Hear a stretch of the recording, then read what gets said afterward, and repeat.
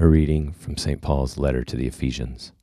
Brethren, God, who is rich in mercy, out of the great love with which he loved us, even when we were dead through our trespasses, made us alive together with Christ.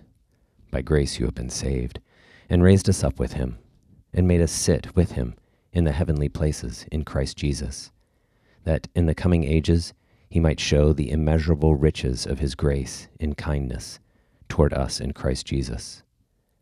For by grace you have been saved, through faith. And this is not your own doing. It is the gift of God, not because of works, lest any man should boast. For we are his workmanship, created in Christ Jesus for good works, which God prepared beforehand, that we should walk in them. A reading from the Gospel according to St. Matthew. The Lord said to his disciples, Behold, I send you out as sheep in the midst of wolves. So be wise as serpents, and innocent as doves.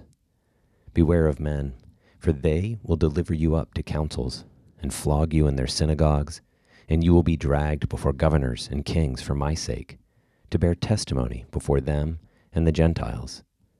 When they deliver you up, do not be anxious how you are to speak or what you are to say, for what you are to say will be given to you in that hour. For it is not you who speak, but the Spirit of your Father speaking through you. Brother will deliver up brother to death, and the father his child. And children will rise against parents, and have them put to death. And you will be hated by all for my name's sake. But he who endures to the end will be saved.